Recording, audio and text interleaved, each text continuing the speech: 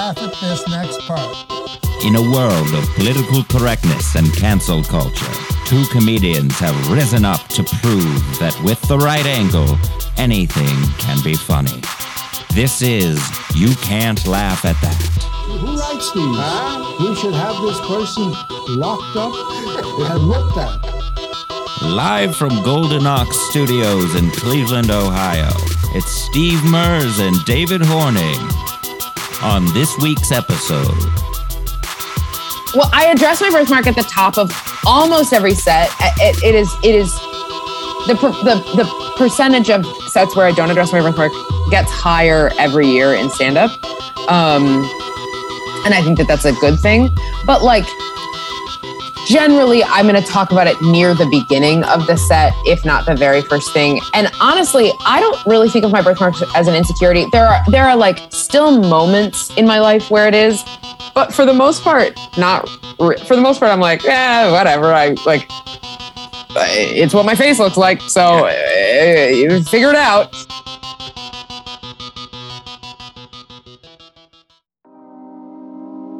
Hey everyone, before you start this episode of You Can't Laugh at That, be sure to rate us on your podcast platform of choice. Make sure you give us 5 stars so that the algorithm works in our favor so we can get this podcast out to more people. Because the point of this podcast is to prove that anything can be funny. So whether you're trying to write a joke about this topic or you're having a hard time finding the humor in any given situation, we want to be able to say, hey, point to whatever episode this is, and you can see that it's okay to laugh at whatever topic that episode is about. That's our point. That's why we're here.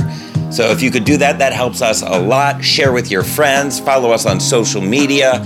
Like us on Facebook at You Can't Laugh at That. Follow us on Twitter at You Can't Laugh Pod. And if you become a patron at patreon.com/You Can't Laugh Pod, you'll get access to hours of footage that's never been seen or heard from any of these episodes.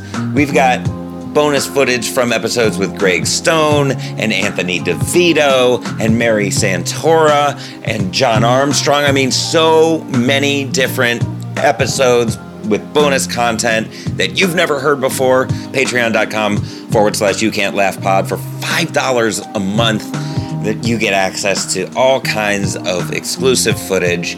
Follow us on social media, rate us, share us with your friends, talk about us at dinner. And remember that no matter how difficult things may seem, no matter how stressed you may be, there's always a way to laugh at that. Hope you enjoyed this episode.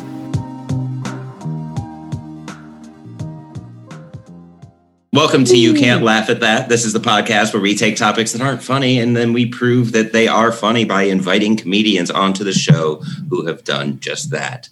Today, I, David Horning, am joined by my co-host, Jeremy Demery, filling in for Steve, who is still missing. And we have brought into the podcast, I'm really excited to have her, Chloe Radcliffe from Minnesota, currently in New York City. What's going on, Chloe? Hello. Hi. How are you? I am fantastic. And this is the natural part of the conversation where people, when they introduce their new friend to their audience, where they talk about all of their credits. Chloe is a New York City-based writer and comic. She's a writer for The Tonight Show with Jimmy Fallon. She's been named a TBS comic to watch at the New York Comedy Festival. She's been seen on Epix, selected for NBC's 2019 Late Night Writers Workshop. Listed as one of Thrillist's 50 best undiscovered comics. Was that the state-by-state one? That was the state-by-state one. And anyway, okay. I don't need to belittle a credit that I have in my own bio. But hey, look at that. I really should take that one out of the bio. Got it. I know Mary Santora, who's a Cleveland comic, was the Ohio one that year, I think. So that's pretty cool. That's a cool connection. And it also mentioned that you had done 6 years of improv. Yes, I did do 6 years of improv. Not in the way that people who actually do improv did improv. I did improv all through college, it was all short form. Like we were in a troupe that we performed every week, but it was all short form. And then I did a little bit of long form in Minneapolis after. and like took a couple classes. I got laid off from like a big kid corporate job and was like, all right, I'm going to do the performance stuff I've always wanted to do. And I took some improv classes, and then I did literally one stand-up open mic being like, I don't want to miss a thing. Like, what if it's great? I'm probably going to hate it, but I'll try it. And immediately I was like, oh, no. Here it is. I found it. Yes, I discovered it. Yeah. I kind of went through, not the same thing, but like I started in improv, started in sketch in New York. And then I did stand up for the first time. And I was like, oh, this is the thing. Yeah. This is what I've been trying to do. Okay. Yeah. Cool. So 6 years of improv. How do you think that impacts your style as far as doing stand-up? Honestly, I'm sure this is not 100% true, but I do not think that 6 years of improv helped my stand-up at all. I think if anything, if I had done stand-up, I think I would have been much better, certainly at short form improv, because it's just immediate joke writing. And I just like didn't really fully understand that in college. And I wasn't a comedy nerd. I'm so jealous of people who are comedy nerds, like all through high school and all through college. And I just like really wasn't. I think partially it felt a little inaccessible to me, or I didn't have like a ton of exposure to it. But then also partially I just was really, really embedded in the world of speech and debate all through college, middle school, high school, and college.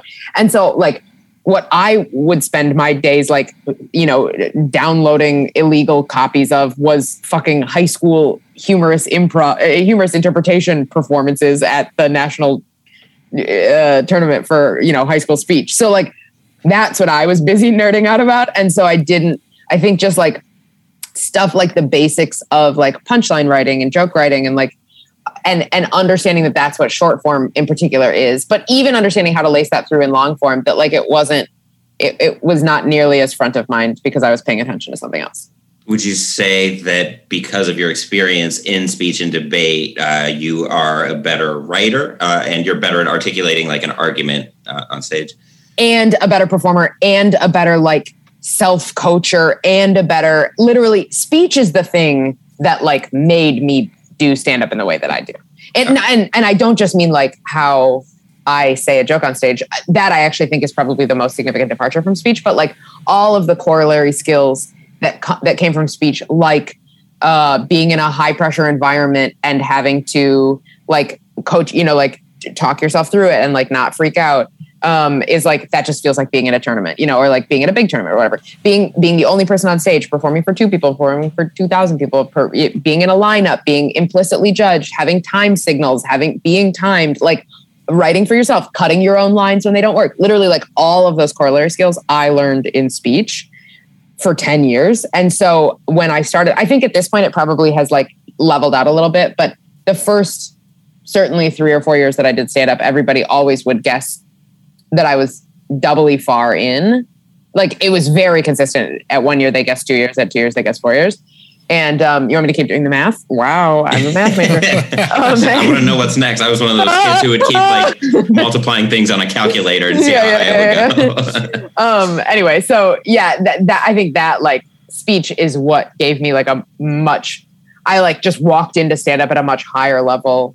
And I don't mean better than everybody else. I just mean like more experienced than anybody else who was starting their first open mic. No, for sure. Do you think that's what kind of drove you to keep doing it? Or I think that for sure is the thing that like when I did that first open mic and I was like, oh, this is it. I was like, oh, this is grown up speech. I already knew that there was grown up improv. I knew that there was grown up theater, which were the other 2 things that I did. But I was like, I wish there was grown up speech, but there really isn't, other than coaching, which is fine. But like, I don't want to be creating other people's art. Right. Yeah. Fuck those kids. Anyway, don't fuck those kids. Anyway, but you heard it here first, folks. Write that down. Anyway, so when I tried stand up, I was like, oh, this is the grown up speech that I've been looking for. Okay. Speaking of grown-up speech, you talk a lot about grown-up topics because you're a grown-up. It's weird how that works on stage. And one of the topics that really endeared me to your stage presence, to your style, to your joke writing was insecurities. Was approaching these things that, most people would rather have left unsaid. And you're up there. It's the first thing that you address when you get on stage. So kind of take us through what drove you to start talking about these things that like would make the normal person uncomfortable? Also, specifically, what insecurities are you talking about? Well, you approach a couple of them, but the one that stands out obviously is the birthmark. Right. I do have a big birthmark on my face. Yeah. I'm also insecure about not being able to throw a baseball. But I'm going to start every set with that. It's the obvious thing, right? Yeah. All right. Let me address the elephant in the room. I just assumed because you're a lady, you can't throw a baseball. Right. Well, my brain's too small. Yeah. I can't help that.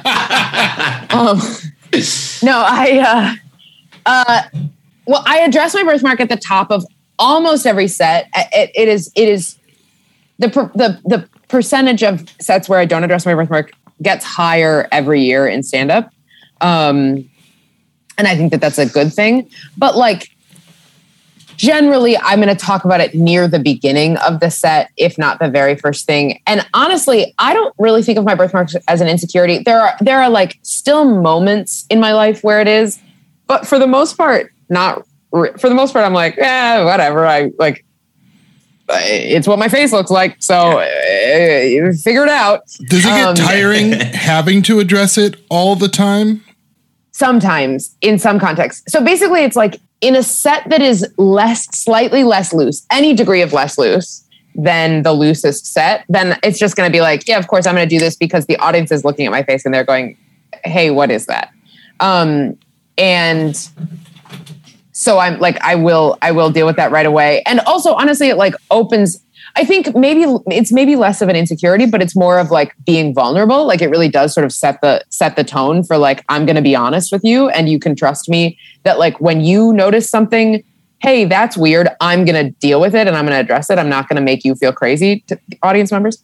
But in terms of like, does it get tiring to address? Sometimes it is like, I just have other shit to work on. But for the most part, I will just say like, also like at a mic, unless I'm working on a new birthmark joke, I never talk about my birthmark because it's like all of my friends have seen my face a million times and they are sick of hearing about it. But every once in a while, if I really don't want to talk about it, but I feel like I'm in a room where like I have to address it, I will be like, hey, it's a birthmark. I'm not going to fuck you. Which is like such a stupid shorthand of a joke that makes a lot of sense when I say the whole joke, but when I don't say the whole joke, people are just like, what the fuck are you talking about? and then but it's like really just my own shorthand. I'm like, I'm not going to fuck you. And I don't really want to talk about my birthmark tonight. You get it. It's on my face. You can see it. Anyway, here's what I actually want to talk about. I will like explicitly address. So I guess I still am addressing it. I guess I still am saying, this is what it is, and here we're moving on. But I just find it that in all social interactions, and certainly in stand-up, but in all social interactions, the like easiest thing is to just very explicitly be like, I'm going to stop talking about this now, and I'm going to talk about a different thing. Yeah. I mean, everybody has their thing that like they kind of address about themselves all the time anyways. Like my thing is I always, I was homeschooled. So I always talk about my experiences being homeschooled. I could tell. Exactly. See? So I have to address it. That's why I have this weird eccentric personality and I don't know how to socially interact with individuals because I was homeschooled. I didn't have those social interactions growing up. So sometimes I say stupid shit at the wrong time. Probably I shouldn't even be speaking right now. This is probably an inappropriate time to be speaking up, but yet here we are. But we all have these little like quirks that we all address all the time, and I can see it kind of like when you're there to specifically work on something. Like if I don't have to address it if I don't want to, being homeschooled or whatever. Right. So I think it might be a little tiresome going like, oh, got it. Just so we can all move on from this. Yes, I know this is there, and then go into your material. Yes. Like the tiresome feeling has arisen at times. And I honestly think that what it has done is actually just pushed me to write more fun birthmark material. Like I have a joke where I talk about being catcalled for something other than my birthmark. And also, honestly, I'm not really catcalled for my birthmark. like last night I was just like walking somewhere in Manhattan, and a guy was sitting on the stoop, and he goes, "That's a beautiful birthmark." And I was like, "Thank you so much." And to me, that doesn't feel like a catcall. That feels like a very specific compliment. And like, was he probably horny? Of course. But like, was it that, but it's like, I was like, thanks. You used the word birthmark. I like that so much more than mole. I didn't say any of that, but like, I don't love the word mole. Like, I don't, so that was like a very sweet little interaction. I'm just glad it didn't take a weird turn where he's like, it's a really nice birthmark and tits. Right. No, I certainly have gotten like creepy shit about, I have gotten creepy catcalls that involve my birthmark, but I also, anyway, so I open with a joke where it's about being catcalled for something other than my birthmark. And it's obvious what I'm addressing, but I don't say the word birthmark for like a minute and a half. And I ask an audience member, how would you describe my face? I'm like daring somebody to say the word. And every once in a while it does. Oh, I love that. I love that so much. I would say like one in 20 times somebody does say birthmark, but it's really rare. And most of the time people are like, pretty eyes. And that person should be applauded for their bravery. Yeah, for the person who says birthmark. Oh, totally. Yes. I'm always like, incredible. I admire you. That's great. Like, this is a dare and you won the dare. No one wins the dare. Yeah. I'm always impressed by it. But anyway, so like when I started writing that, I was like, oh, this is such a fucking fun way to address my birthmark that that like eliminates the tiresome feeling, because it's just that like, my early birthmark jokes were all, here's a weird thing somebody said to me. Here's a funny comeback that I didn't say in the moment, but am saying on stage. Here's a weird thing somebody said. Like, it's just rinse and repeat. And that's a fine joke structure, but like, I just am getting more creative with it now. It's a fun writing exercise too. It's like write jokes about it without mentioning it explicitly. That's super fun to me. Yeah. Okay, so let's play one of Chloe's clips. So we're not just referencing some phantom thing that you look up yourself. No, it's a birthmark. That's what it is. It doesn't lower my self-esteem enough for me to sleep with you.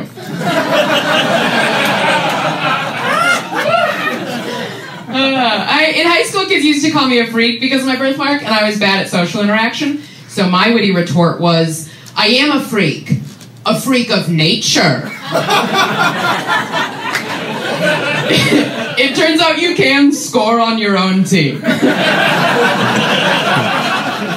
They count it.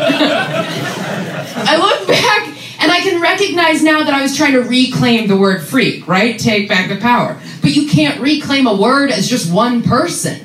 It took thousands of women standing up and saying, that's right, we are bitches, to reclaim the word bitch. If one woman stands up and is like, that's right, I am a bitch. Everyone in the room is like, so we're agreed. We don't like you. I love that joke. Thank you. Yeah. All right. So you address it. I love the idea of reclaiming the word. That's something. So my last name is Horning, and so I found that when I would resist getting picked on for it, like people would have more fun with me. Whereas I was like, yeah. Everybody just called you David Morning. Yeah. Oh no, we lost him right as I made that perfect joke. Anyway, keep going. Yeah. Goddamn Zoom. Right. When you said morning. Yes. But you were saying when you played along with it. Yeah, when I played along with it, they were like, oh, this kid isn't fun to pick on anymore. Let's move on to the next one. For sure. So like reclaiming it, and I even still have to deal with that. I was speaking at a conference and then the woman like laughed at my last name as she introduced me. So I'm like, so I have this whole bit, like, I don't like to start with the bit anymore. I know it works and it's like a routine thing that I do. And so I just like, yeah, my last name's Horning. You don't want to pick on the horny kid because the horny kid is unpredictable. And like, I was like, this wasn't part of my set list. So kind of going back to what you were saying earlier. But I love the idea of trying to reclaim the word freak. When did you come to that realization? Like when you were younger, that it was just like, fuck it, this is who I am. I got to lean into this. I would say, I mean, it was not a conscious realization. Like I became aware. It's like, it's only in reflecting on the memory that I'm like, oh, that's what I was trying to do. I could like, instinctively feel that there was going to be some power in doing the unexpected thing, which is agreeing with them and like then making it my own. But I was doing it so clumsily. I mean, like, I'm a freak of nature is like kind of is mean to myself. Like I wish that I'm like embarrassed that I said it. It's, you know, like, ugh, but it is like, I was just a weird little kid. And I wasn't homeschooled, but I was an only child with a single mom who just like loved me very, very much. And I never learned how to fight back. I never learned how to pick on people. I never learned how to like, I never learned, honestly, it's like, oh, I wish that I knew how to write punchlines as a kid. I wish I was more of a comedy nerd because I bet I would have like come up with funnier comebacks. I'm bad at comebacks. Anyway, so I just was like scrabbling for anything. You said you were a part of the debate team? Mm-hmm. And you're not good at comebacks? Well, I did speech. Debate is for the nerds. Speech kids do coke.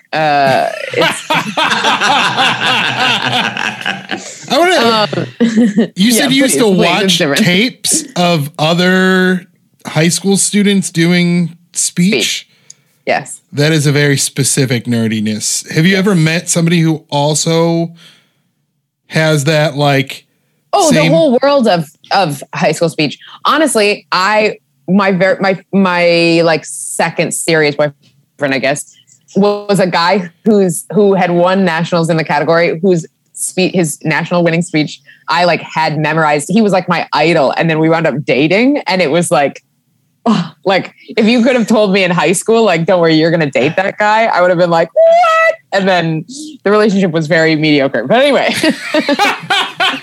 Never date your heroes. Yeah, don't date your heroes.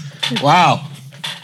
Okay, yeah, because we kind of like grazed over that real quick, and I was like, we're not going to address the fact that it's such a specific nerdiness. I am dork central, and I think I like honestly, I think it's like I am physically attractive enough, I am socially like smooth enough that people are like, no, you're not. I'm like, oh, I wasn't popular in high school. And people are like, you must have been popular. Like people like I get that reaction a lot. And I'm like, no. The version of me that you are seeing and meeting now has taken 30 years to like figure the fuck out. Yeah, I'm happy with it, but I always say that I am an introvert who's trained to be extroverted.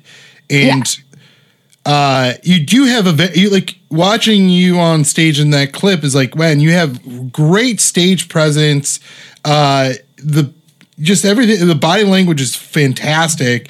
And you seem very in control of yourself and that. I mean, maybe that's possibly why you put the YouTube video up, to present to people. But it seemed very natural to a point where it's like, oh, this is just who she is most of the time.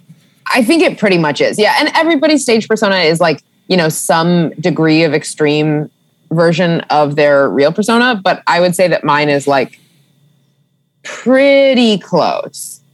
But yeah. I think also the like control, like the body language, the control of yourself on stage, I attribute a lot of that to speech. Yeah. I can see that being beneficial. I never did coke, by the way. I heard of other people doing coke and I was like, cocaine? No, that's a sin. I was a good kid. Anyway. Me too. And then I became an adult. Yes. Me three. Yeah. No, I don't do that stuff anymore. But anyway. So going like piggybacking off of what Jeremy was saying, you have this on stage confidence versus you're talking about a very awkward time in your formative years, like as a kid, like coming up with what you thought was a comeback. And high school is so awkward. It's filled with the most awful people because everybody's trying to cover up their own insecurities by projecting onto other people. Yeah. So what was that experience like for you? Being in high school, you mean? Yeah. I think I've always known that I am smart, and that has always intellect has always been a big priority for me in myself and in the people that I'm around. And so of course in high school that meant that like I was a nerd, I was the teacher's pet, I was the like, I honestly like was and I would like kind of dick around. I don't think I was a good student, despite the fact that I got very good grades. Like I didn't study very much because I could just kind of like breeze by whatever. And so I just like, I had a lovely time in high school, but for the fact that I like felt, I don't know. I had a great group of friends. We were all we were not the lowest rung of the social ladder, but we were the second lowest, I would say. And the only time I ever got asked to a dance was by a guy who was on the lowest rung of the social ladder. And we were in the, oh no, this was separate. He gave me a Valentine's Day card and he asked me to dance, 2 separate things. I think I said no to the dance. And then, yeah, for sure. Cause I didn't go with him, but the Valentine's Day card, he gave me a Valentine's Day card and the popular girl was in the classroom. It was like empty. It was me and him and one more girl who was much more popular than we were. And I was mean to him because I wanted to impress Mandy. Like, anyway. Classic Mandy. And now Rob is like jacked and makes $600,000 a year doing underwater welding or something like that. I missed the fuck out. But anyway. Whoops. You had the right idea, Rob. Yep. All right. Happily married. I hope they're having a lovely time. He's now my hero. I'll tell you that much. We should have gotten Rob on this. I know. I hope at some point this makes it back to Rob and he's like, oh, well, good to know. Yeah. Well, I can close that chapter of my life. Yeah. You just made him a more complete person in this process too. Also, the only thing is like, what if he doesn't think of himself as the lowest rung of the social ladder? Just being an asshole. Anyway, who knows? I was totally unaware of the fact that he was like, I thought people seem cool to me. Yeah. I thought I was fine. I mean, she was mean. I get that part. That part I understand. But social... I have friends. Yeah. Which brings me to my next question. What was it like in high school to have friends? Look, I'm not gonna lie, it felt pretty good. By senior year, I was like starting to be sort of adopted by a group of very popular people because there was like there were 1 or 2 guys who were like, oh, she's funny. She's really funny. And I honestly think it's that like the women in that group were not, I don't mean to fault them, but like, I think when you are hot and also maybe rich as a high school girl, there's no value in being funny. You just are already hot and rich, and why the fuck would you do anything else? I don't have to evolve my personality. Right. And so they were not particularly funny. And I don't mean that because they're not funny people, but like, I think in high school, you're just already insecure and hot and rich and great, you're done. And I was, I had learned to use humor early. And so I started to be like folded into this way more popular friend group very weirdly as a senior. And that group is actually like still, a lot of them are still my good friends now, which I still have a complex about. Like if one of them, there's one guy who lives in Manhattan and he's a fashion photographer. He's like hot and a fashion photographer and he's around models all the time and whatever. And if he's like, hey, come out, and it's like 11:30 and I'm in bed, I'm like, yeah, I'll be there. You need me. You can't laugh at that. I was on the bus and a woman across from me was so beautiful, had to have been a model. And I couldn't stop staring at her until I realized, oh my God, I'm doing to her what people do to me all the time about my birthmark. And I was like, holy shit, I know what it's like to be a model. That's it, right? That's who gets stared at, the beautiful people and the weirdos. The only difference is the beautiful people get free drinks and the weirdos get free touches. People stare at my birthmark all the time. I'm used to it, I get it. Sometimes I am like, hey buddy, eyes down here.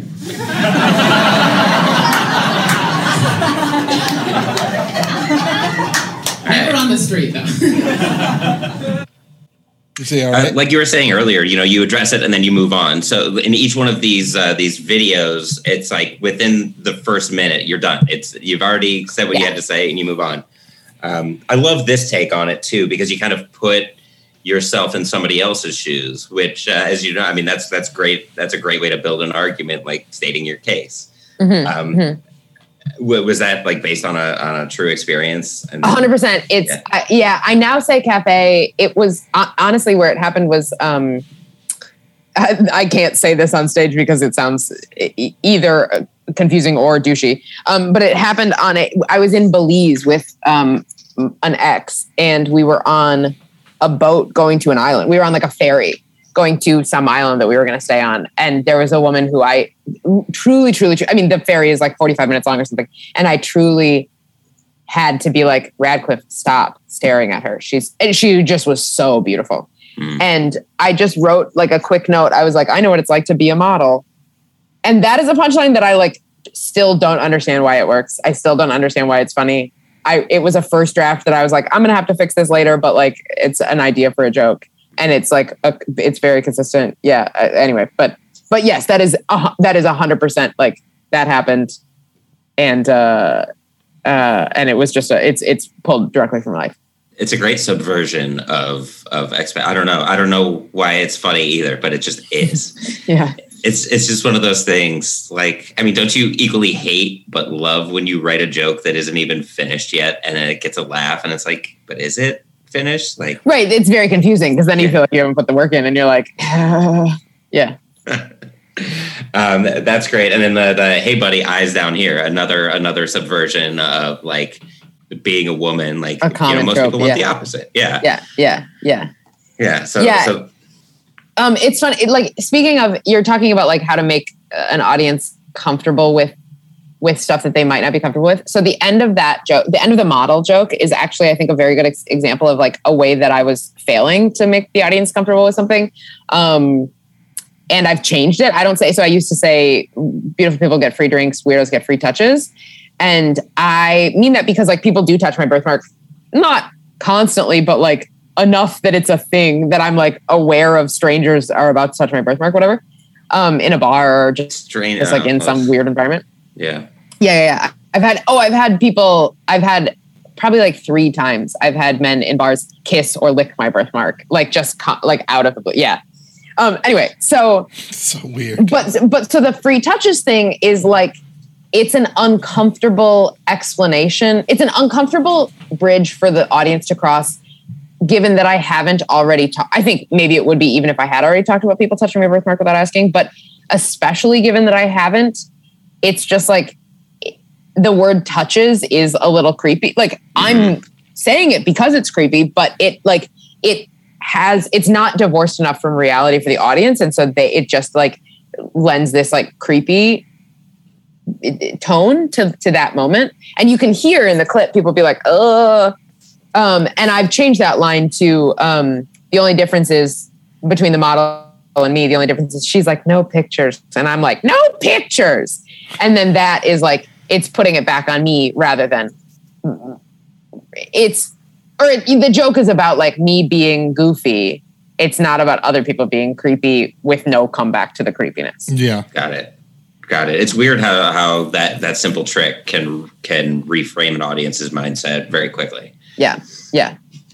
But also the way you say touches though is like hilarious. Oh, great. Perfect. Yeah. I mean, just the way you say it, like, and I feel like that's what, like in that clip, you're talking about how it could have been better, but in that clip, like the audience responded positively to it. Yeah. But yeah, and you do that too in another clip that we're about to play. Just kind of the way you enunciate a word is funny in itself.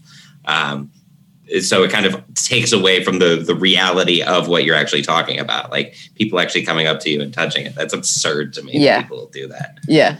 That's insane. My girlfriend has like sleeves, like she has tattoos, and she works she used to be a bartender. She's a manager now, but like guys would just reach across the bar and like touch her arm and like ask her about her tattoos, and she's like, "What? Like what? Yeah. What reality is this okay? Like, these aren't the rules. Yeah, it's not how this goes. Yeah. It's so weird. Ugh. All right, let's talk about the last clip. This would be clip number 2 since we're doing things out of order. I got it this time, and I got time starts 0 to 110. Yeah, I got it this time. I was prepared. Hell yeah! I'm happy to be here.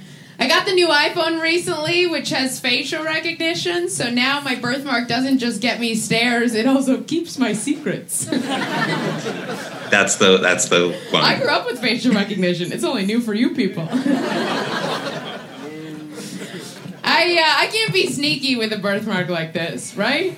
I can't go back for seconds at the grocery store sample cart. I mean, come on. The old lady knows, right? She'll give me another mini meatball, but she's mad. I can't be sneaky. I couldn't I couldn't be a criminal with a birthmark like this. A 6-year-old could do the police sketch. It would be a stick figure with a birthmark, and people would be like, I've seen that person before. I know that one. My mom gave me, I'm home now. I'm from New York, and I'm home, and my mom gave me a funny compliment. My mom looked at me, and she said, your face is so symmetrical. That's the only wrong answer. I've been thinking about parenting a lot recently. I live with a baby, and it's not my baby. Because you're supposed to make mistakes in your 20s, and I'm roommates with a mistake. It's so funny. I've cut that line because I love it, but it just does not work. Or it's just not consistent. They're on the baby's side. Have you tried like putting a smaller punch before that to kind of introduce the fact that like maybe the baby was an accident? Maybe I could go back to that. I've changed it to I lived with the baby, not like I stole it. I just had 2 roommates and then they became 3 roommates. Maybe I could work back into mistakes once they know. Okay, that's a good idea, actually. Wow, look at you punching up my bits. Well, I love that joke and the O from the audience. Like when I get the O from the audience, I love that reaction. But it also tells me that maybe I'm asking them to jump across too big of a divide here. So I always like tinker with it a little bit, and then if I don't get any laugh, it's like okay, I shortened it too much. Or I made it too far. Like it's just a constant tweaking. But the facial recognition, that's such a creative way to talk about it. So this kind of goes back into talking about like all the different ways that you can address it without like being super explicit about it. I love it so much. Yeah. I'm always happy when a joke, when I don't start with the word birthmark, like when I back into it, I got an iPhone, which has facial recognition. So now my birthmark, like that can be a full opener. One thing that I'm opening with right now is, my boyfriend wants to try role play in bed, which is difficult because I have to establish my birthmark as a part of any character that I play. So it like already initially is it becomes kind of a misdirect. Cause like when I'm saying I got the new iPhone, people are like, oh, then we're not talking about her birthmark. Or my boyfriend wants to do role play in bed. Oh, then we're not talking about the thing that I'm looking at that I'm wondering about. And then I'm like, nope, we'll talk about it. Like, I think that's a very fun sort of turn of the corner. Mm-hmm. Yeah, absolutely. And it also, first the way, you say it keeps my secrets. That's like, I love the way that my secrets. You're almost it's like such a sassy aunt. I felt like I was listening to. Keeps my secrets. And then like, the way the shoulder bob thing that you did, I was like, oh, that's perfect. Yeah. And all of that, like none of that is choreographed. That's all. I guess like when I do that joke, I guess I do deliver it like that pretty consistently, but like, it's just what I think is funny about the line. I think the idea of being like, ooh, it keeps my secret is a funny thing. No, I like that's again, like it doesn't seem like any of that's really forced. I think that's what sometimes gets me a little frustrated sometimes watching certain comedians, because you can tell those certain things that they do, both body language and like little quirky things that they do with their voice. Like, oh, that was planned. Manufactured. Yeah. And watching you do that, it's like, oh, no, that's like just who you are as a person, which is really refreshing to see that you can do these things and then not be phony. Great. Thank you. I take that as a huge compliment. And you're having fun. At least that's how it comes across. Yeah. When you're on very stage. much so. So like you can take any topic, and if you attach that demeanor to it, it kind of changes the way the audience is hearing it, which is interesting to me. Another thing that you do too is you install like a new script in people's heads about what facial recognition is. So like, I've been living with it my whole life. It's new for you, but so now like, even if they're not consciously thinking about it, like in the back of their heads, they're like, oh, like, wow, she has a totally different definition of what this thing that we think we know is. Yes. And that I like hint a little bit at like, I've had it my whole life and I get it. Like, yeah, I've been dealing with this. Don't worry about it. Yeah. Yeah. It's great. And then I love the hypotheticals part of it. Like that's one of my favorite ways of finding new jokes out of a topic, is because if you come up with a hypothetical scenario of like what you can or can't do in a situation, like you can get really creative and have a lot of fun with it. And it's one of my favorite writing exercises. Like that's what I fill up this whiteboard with most of the time, is just like getting hypothetical with weird things. Yeah. So not being able to be sneaky with it, like that's such a fun visualization of you at like a Costco or IKEA or whatever. It's very funny to think of that as hypothetical, because to me that is so grounded in me trying to get seconds at the grocery store sample cart, and I can't. And I'm like, oh yeah, or like I can, but I just like feel like so much more of an asshole than otherwise, than if I wasn't super recognizable. Mm-hmm. Yeah, and then the criminal, I guess, is the like true hypothetical part of it. Yeah.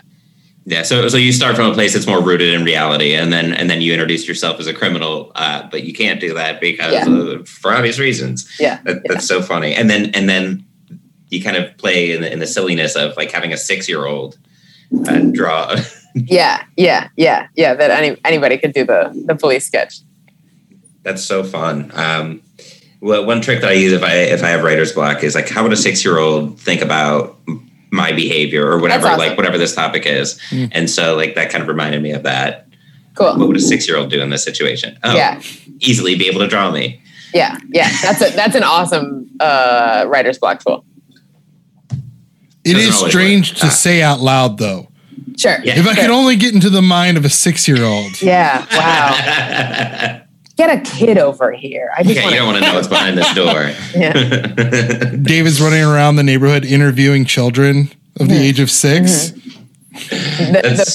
The neighborhood watch group is like, what's this guy doing? He's constantly going up to 6-year-olds asking them, how did that make you feel? Yeah. Which is funny because I'm working on 2 bits about 4-year-olds. So, cool. Maybe you shouldn't. This is a good look. Yeah. Yeah, this is a great time to bring it up. Just committing to the bit. Just committing to the bit. So let's see. Did I have any questions here? Oh, the your mom, the funny compliment. I noticed in another clip you used somebody else. You used a friend. Was that like bringing it closer to yourself? Does that help make connected to an audience or that? No, honestly, I just think that is a line that like isn't really a standalone line. What that line really comes from is actually from the bit that I was talking about earlier about the cat call joke where I'm asking people to describe my face. I haven't said the word birthmark. I'm going to the audience, and 2 times, this is 100% true. 2 times, a person has described my face as symmetrical. In like an audience member has, and it's so funny. And the first time it happened, it just was so fucking hilarious. And I think I just said that's the only wrong answer to them, and it just did very well. Yeah. And so then I just transported that into the bit, and so in the bit when I go into the audience, whatever they say, pretty eyes or whatever, I say thank you so much. That's a better cat call or whatever. And then I say one time I asked. And I use it also kind of as a function of like making the audience member feel, because sometimes they're like, they feel awkward. They feel like they've said the wrong thing. And so I can sort of say like, that whatever you said is not the weirdest thing that I've heard. One time a guy said symmetrical, and that's the only wrong answer. And that like does really, really well because it is in the context of the bit. And so I've like tried to transplant that line outside of that bit, and it works just fine, but it doesn't ever work as well as I want it to. Yeah, it worked there. And it is a funny line. I think I remember seeing that clip a few weeks ago. Yeah.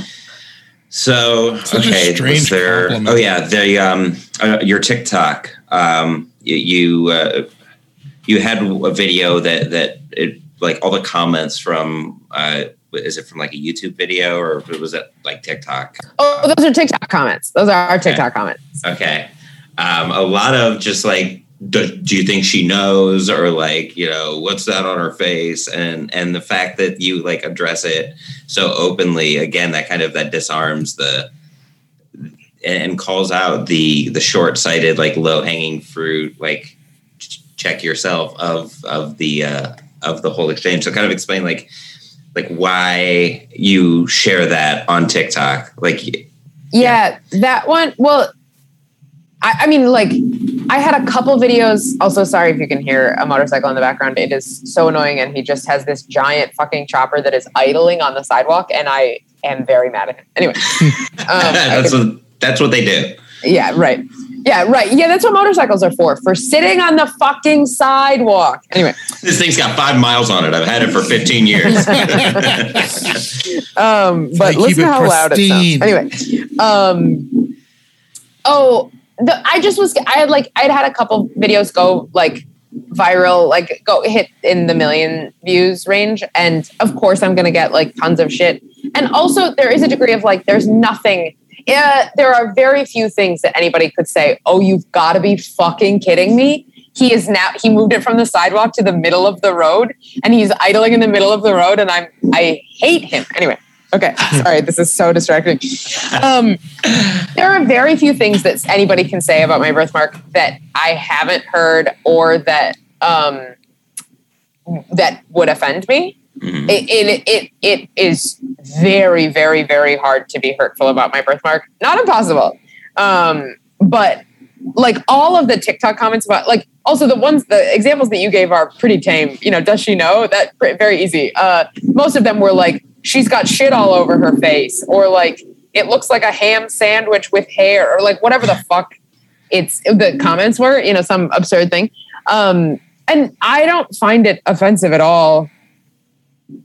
But I'm like, oh, I think it's very fun to make a joke. What the end of the TikTok video is me just like watching all these comments roll by. And then I go, oh my God, do I have something on my face?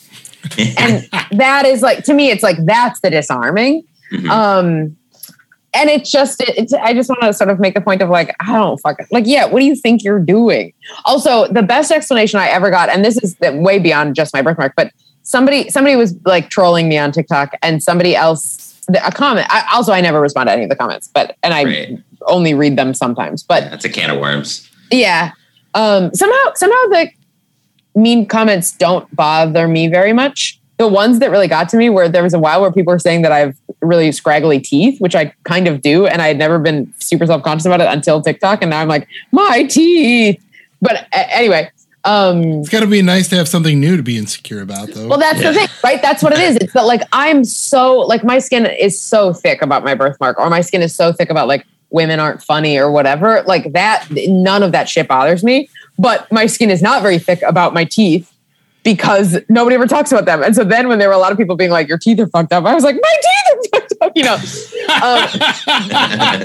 But anyway, but I saw somebody, somebody was writing some mean comment. I have no idea what it was. And somebody else wrote, why are you being mean? And the original commenter responded, because it's free.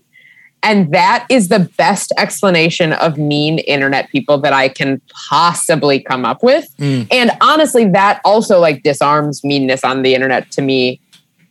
It's like, why are you doing this? Because it's free, because it's there. It's easy. It's in front of me. Like, of course, that's why. Yeah. So comments don't really affect me that much. And also these people are cheating themselves out of the fact that your face is so symmetrical. So yeah, right. Exactly.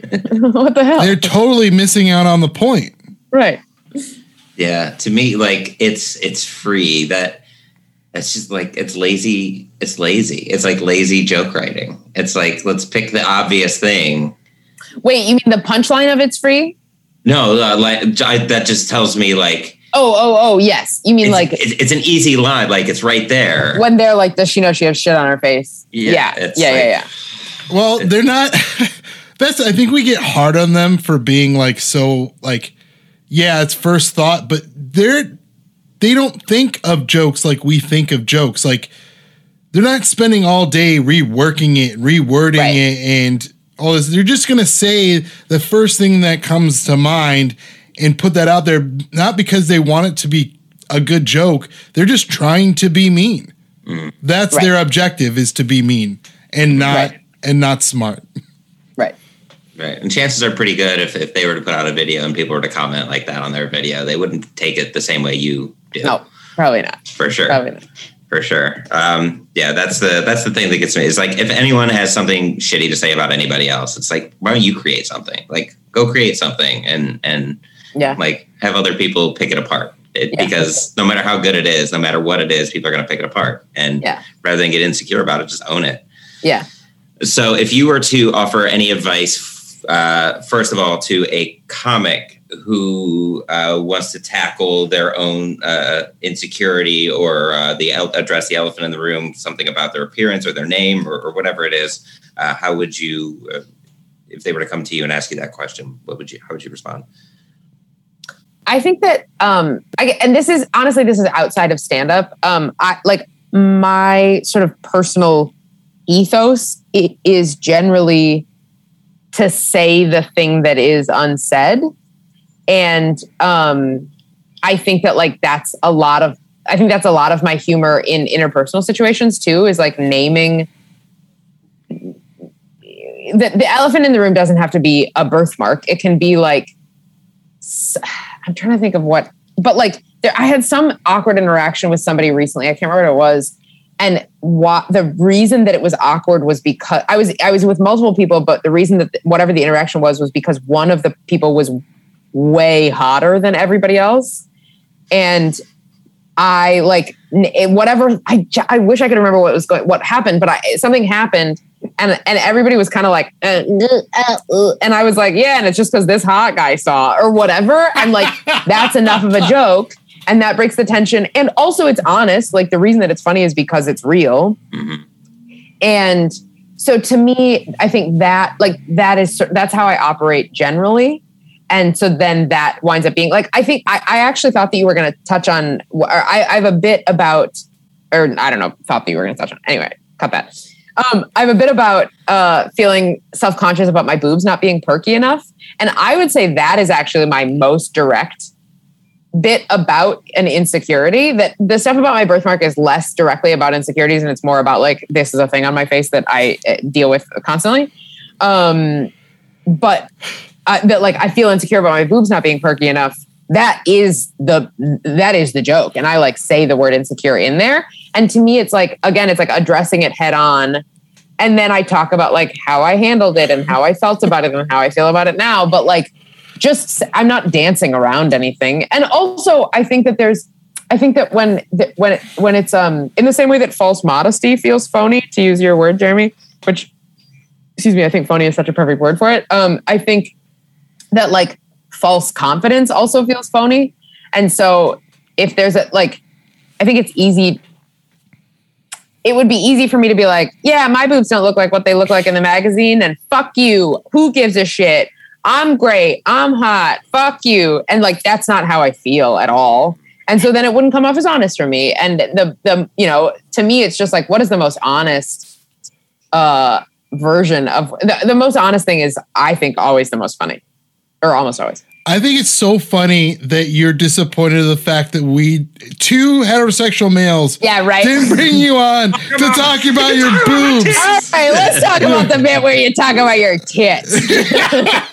How creepy would we look if we did that? Honestly, yes. Okay. Credit to you. Yes. Let me bring that one up. Yeah.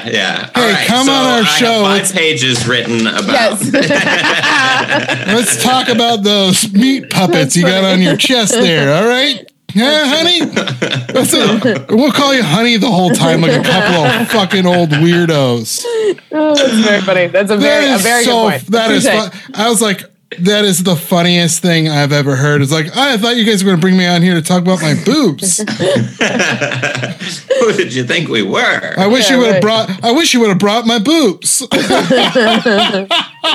very funny. And 100% right.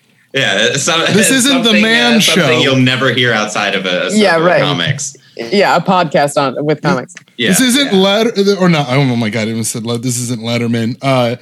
What was the radio guy? Howard Stern. This isn't Howard Stern, and this isn't the Man Show. So, our apologies. Yeah.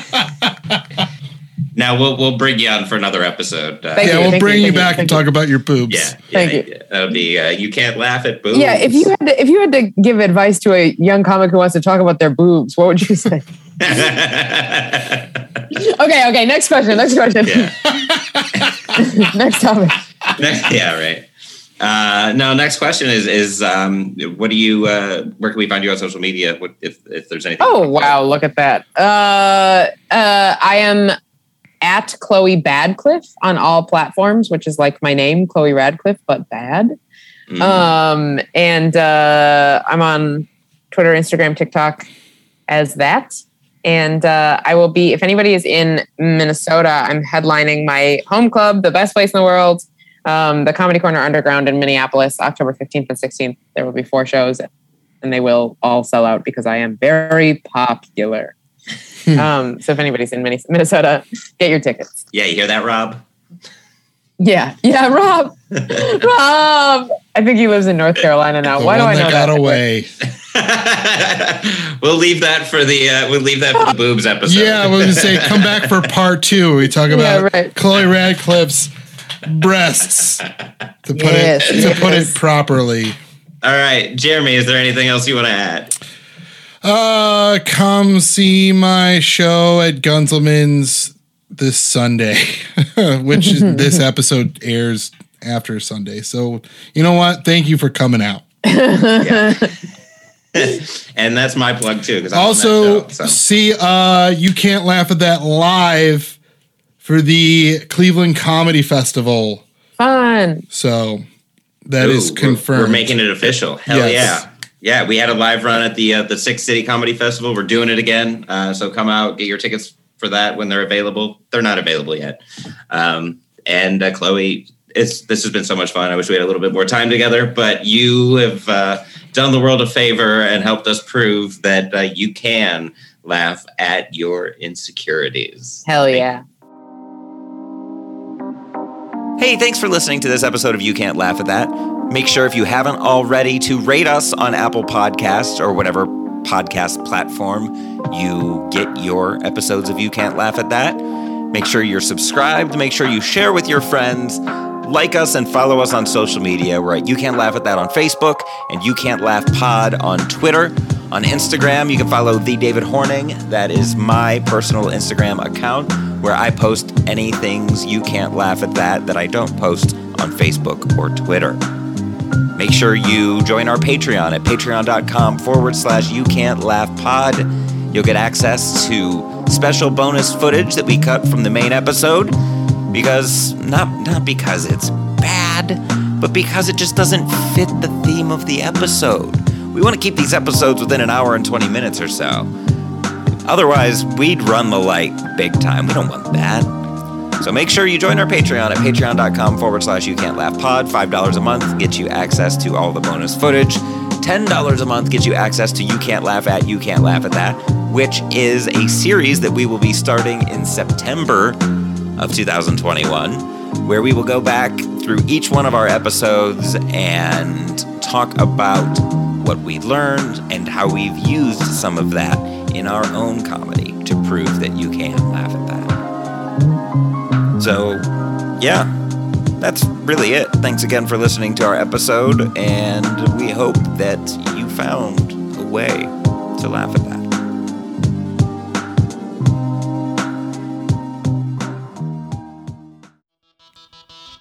If you'd like to weigh in on today's topic, follow us on Twitter at You Can't Laugh Pod, or like us on Facebook at You Can't Laugh at That, and tell us how you did laugh at today's topic, or how you didn't. This is all about the conversation, is what I'm saying. All right. Bye.